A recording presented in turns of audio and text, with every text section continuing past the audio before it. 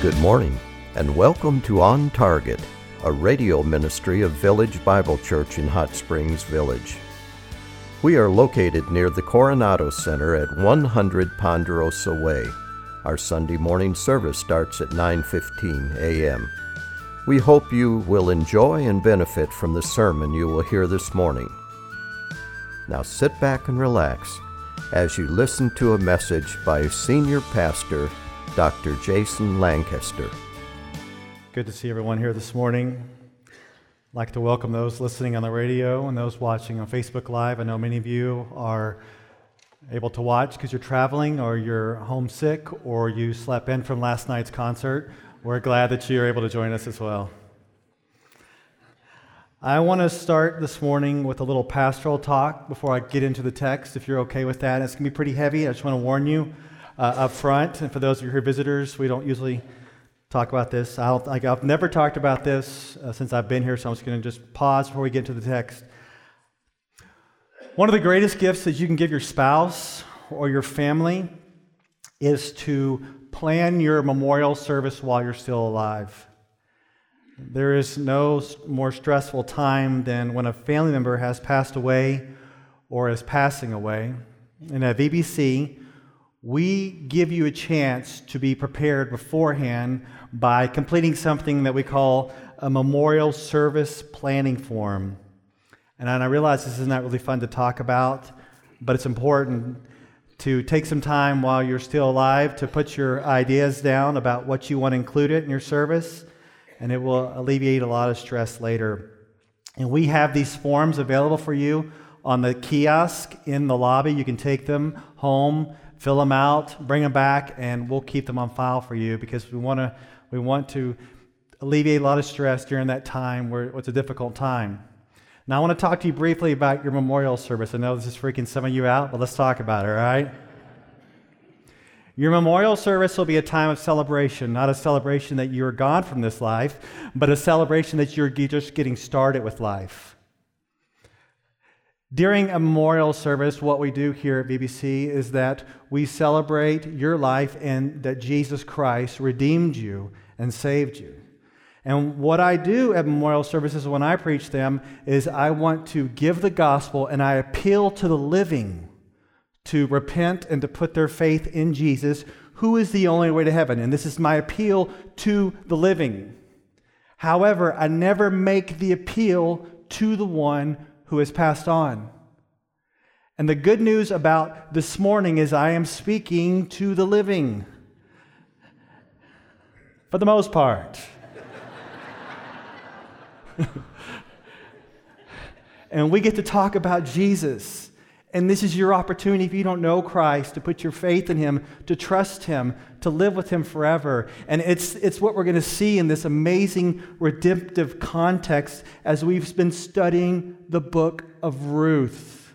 The book of Ruth. It's an amazing love story, God's love story between Boaz and Ruth. And I know we've been talking about some pretty heavy stuff here in the intro, so I just want to bring it down a little bit and tell you a joke. I don't tell jokes, but I'm going to tell a joke, and it's a joke that only this congregation would appreciate. And if you know the answer to this, don't blurt it out, okay? I just heard this joke this week, okay? What was Boaz before he married Ruth? Ruthless. Yeah, all right. I'm done. No more, all right?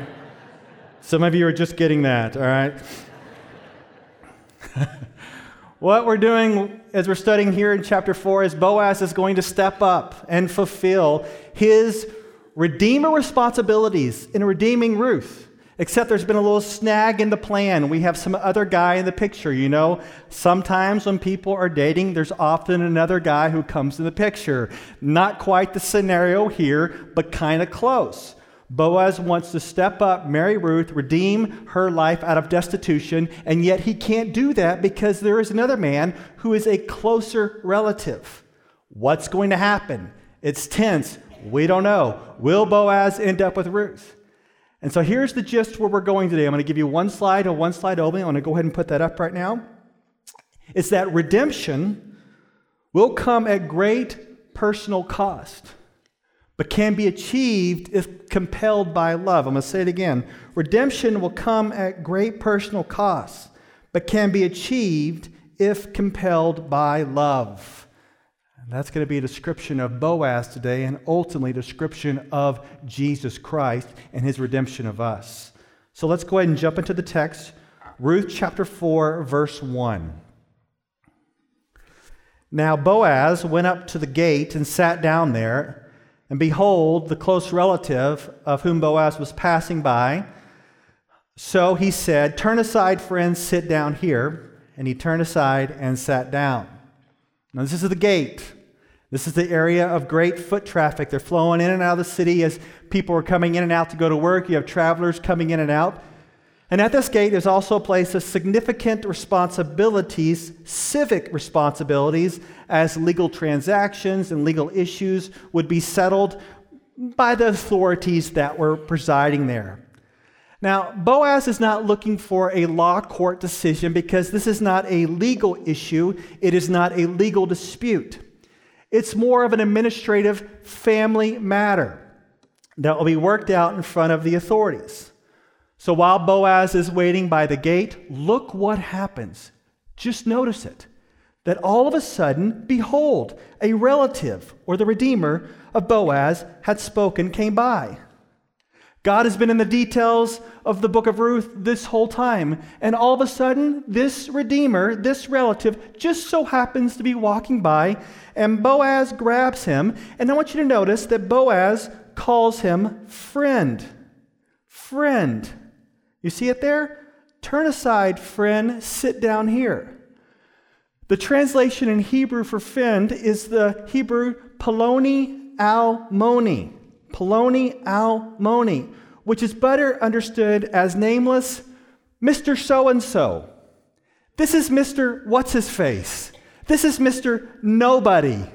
The narrator doesn't even use his name because the man does not deserve to have his name mentioned in history. He is simply known as Mr. So-and-so.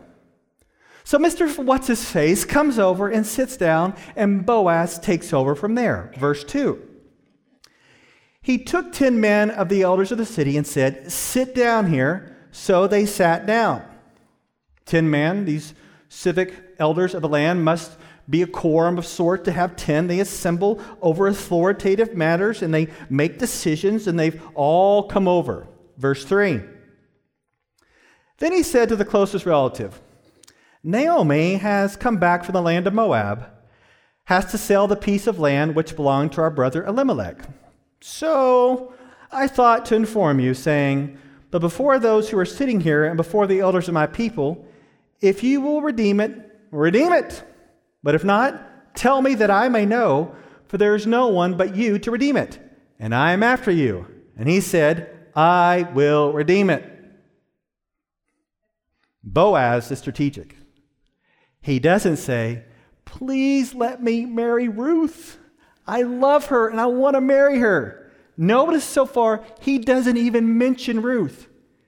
He's like, "Well, let me tell you, remember Elimelech? Well, his widow has just come back and she has to sell a piece of land. And you know that according to tradition and custom and biblical law, we need to keep this land within her family because land will be passed down to generation and generation. But Naomi is so poor, she has to sell her land. So you're the relative, you need to step up and you need to buy that land and keep it in the clan and the line of Elimelech." And the Redeemer's like, "Absolutely, I'll redeem it. That is a great deal." He's like, "I'll take the good deal and I'll be patted on the back for a good deed. Because not only am I going to buy the land, I'll take care of Naomi, but since she's not going to have any kids and since she's old, she will die soon. And once she dies, then I'll have the land all to myself." So, appearance of things, it looks like a good deed combined with a good deal. And then Boaz is like, "I forgot to mention something." Verse 5. And then Boaz said, "On the day you buy the field from the hand of Naomi, you must also acquire Ruth the Moabitess, the widow of the deceased, in order to raise up the name of the deceased on his inheritance." Do you love that? oh, by the way, one more thing. The day you buy the field, you also get Ruth, the Moabitess, whom you have to marry. Because it was the obligation of the Redeemer not only to keep the field in the line of Elimelech, but also to marry the widow in order to perpetuate the children, the descendants who will stay with the land on and on and on. So, get this. The man's like, okay, so it was a good deal, and it was appeared to be a good deed, but now the good deed is gone, and all I'm left, actually the good deal is gone, and all I'm left was a good deed. So what will the man do where the good deal is gone, all that's left is a good deed? Look at verse 6. The closest relative said, no, I cannot redeem it for myself, because I would jeopardize my own inheritance. Redeem it for yourself. You may have my right of redemption, for I cannot redeem it. Now the Redeemer pulls out. He was all in when it was a good deal combined with a good deed, but the good deal's off the table, then the good deed would be too costly. And notice that he says, I cannot redeem it for myself because I would jeopardize my own inheritance. So redemption comes at a great cost. How would it jeopardize his own inheritance? Maybe he's thinking like this, it's really expensive raising kids these days. And if I got to take care of Naomi, then I marry Ruth, and then they have kids, and then that piece of land, it stays in that line, doesn't go with me and my line. So no, it's way too expensive. It's going to jeopardize my inheritance. No, I don't want to do it. No, I do not want to redeem. You do it. And one of the things I want to tell you this morning is that if I'm understanding the law right, it was probably his right to redeem, but not his obligation. He could just walk away. And he did. And it makes me think that you're going to have opportunities in your life to step up and do something in situations that are difficult, dealing with vulnerable people who are going through some hard times, and you're going to have an opportunity to step up and do something, but you're not obligated to do so. And in fact, you can take a pass and you can move on. And I'm not going to condemn you. Most people won't even know. You can just take a pass. But let me tell you this, if you take a pass like this guy did, Mr. What's-His-Face, Mr. So-and-so, your faith will not be held up to be imitated. No one's going to look at you and say, that's exactly what it looks like to follow Jesus. And so I press it upon you right now. If someone looked at your life, would they say, that's what it looks like to follow Jesus right there? That guy, that's what it means to follow Christ. That girl, that's what it means to follow Christ. Or is it going to be, just Mr. What's-His-Face, Mrs. So-and-so, doing their thing? Or will you be worthy to be imitated because that's what it looks like? You see, this is what this book is getting at. That Boaz is that guy. He is a model Israelite. He is going to step up to redeem at great cost to himself, but he does it because he is compelled by love. And we follow a Redeemer who steps up, redeems us from sin at great cost to himself, hanging on the cross, and he did it as he is compelled by love. And in turn, we're supposed to do the same. Well, let's finish up here on this little story. Verse 7. Now this was the custom in former times in Israel concerning the redemption in the exchange of land to confirm any matter. A man removed his sandal and gave it to another. And this was the manner of attestation in Israel. So the closest relative said to Boaz, buy it for yourself, and he removed his sandal. In our times, when we close a deal, it would involve a lot of paperwork and notaries and lawyers, but back then, the transition and the transaction would be as simple as transfer of sandals. So Mr. So-and-so takes off a sandal, foregoing his rights to redeem, and he hands it over to Boaz. And you're going, what's the deal with the sandal? Well, it may be associated with power and possession. And it's like this. It's like, imagine this guy having his foot on the land. He takes his foot off the land, and he picks up Boaz's foot, and he sticks Boaz's foot on the land, indicating that that is your land. That's kind of what's going on here, but it's a sandal. And can you imagine Boaz being so excited that he runs to Ruth, and he doesn't have flowers. He doesn't have a ring. But he kneels down and gives her a sandal. So romantic. Verse 9. Then Boaz, this is the way he makes it official. Then Boaz said to the elders and all the people, "You are witnesses today that I have bought from the hand of Naomi all that belonged to Elimelech and all that belonged to Chilion and Mahlon. Moreover, I have acquired Ruth the Moabitess, the widow of Mahlon, to be my wife, in order to raise up the name of the deceased on his inheritance. So the name of the deceased will not be cut off from his brothers or from the court of his birthplace. You are witnesses today." So no legal documents. Boaz gets real specific and he spells out all the details before the elders of the land. And the numerous witnesses see that Boaz is not pursuing a good deal, but a good deed. So they not only authorize his redemption, but now they start to bless him. Look at verses 11 and 12. Look at this blessing. All the people who were in the court and the elders said, "We are witnesses. May the Lord make the woman who is coming into your home like Rachel and Leah, both of whom built the house of Israel.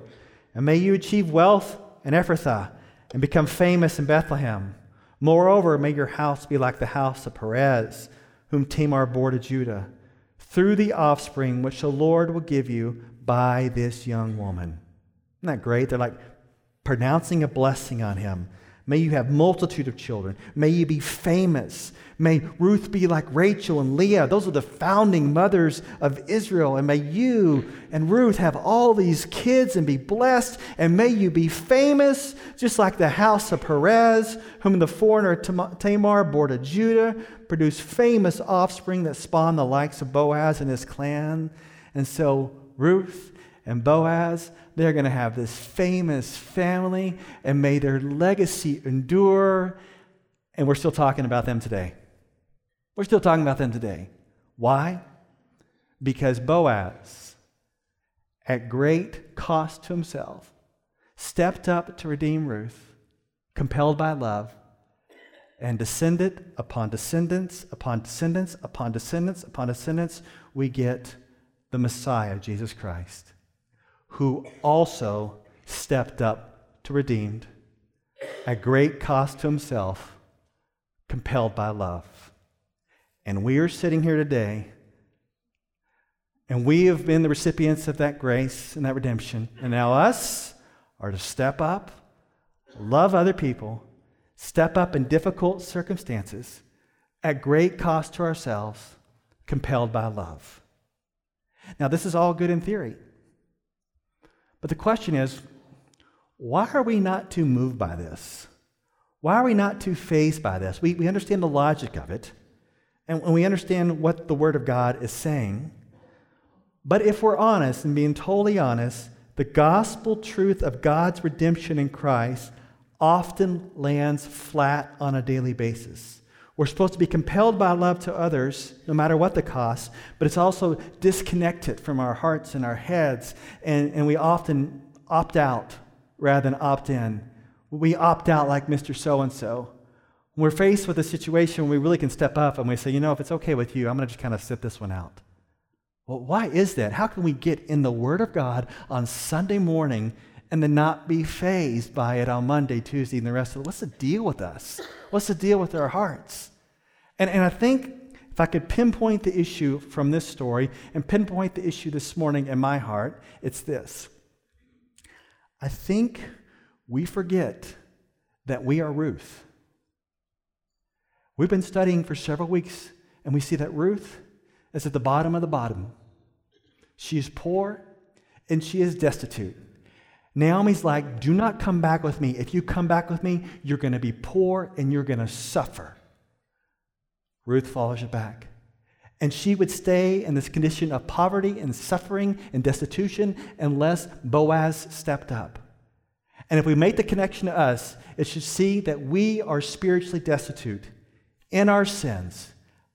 Do we understand apart from Christ, we'll be lost and we spend eternity in hell, separated from the Father forever, destitute in our situation, separate from the Father because of our sins. And yet, Jesus Christ intervenes to redeem. At great cost to himself, compelled by love, sacrificed on the cross, bearing the wrath of the Father, buried, rose again. And the good news is that anyone can get in on this through faith in Christ.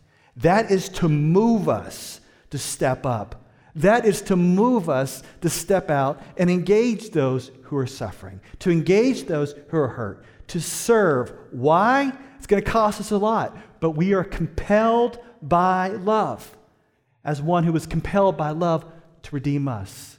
So we step out in situations and serve others.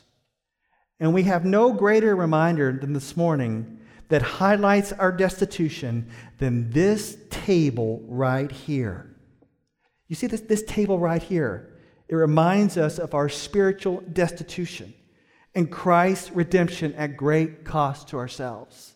Right here, we have a reminder this morning that we were lost in our sins and Christ intervened, and if he didn't, we'd be lost forever. And we remember by taking the bread that his body was broken, we drink and his blood was spilled to turn away wrath. It is a table of destitution that turns into the table of redemption.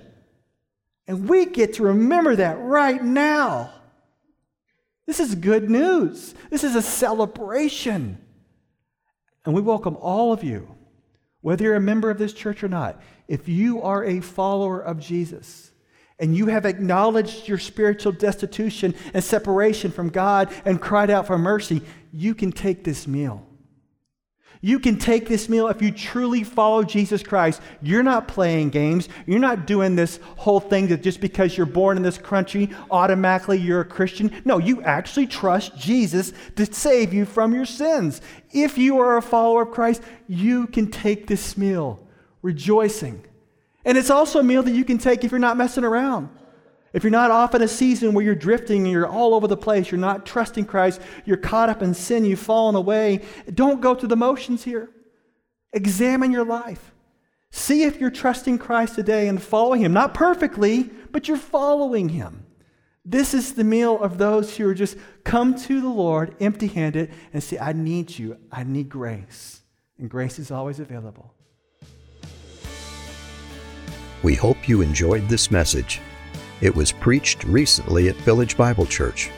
You can hear this message or let others know about it by visiting our website at vbchsv.org or call us at 922-0404. Meanwhile, have a blessed day as you walk along the way, guided by God's Word.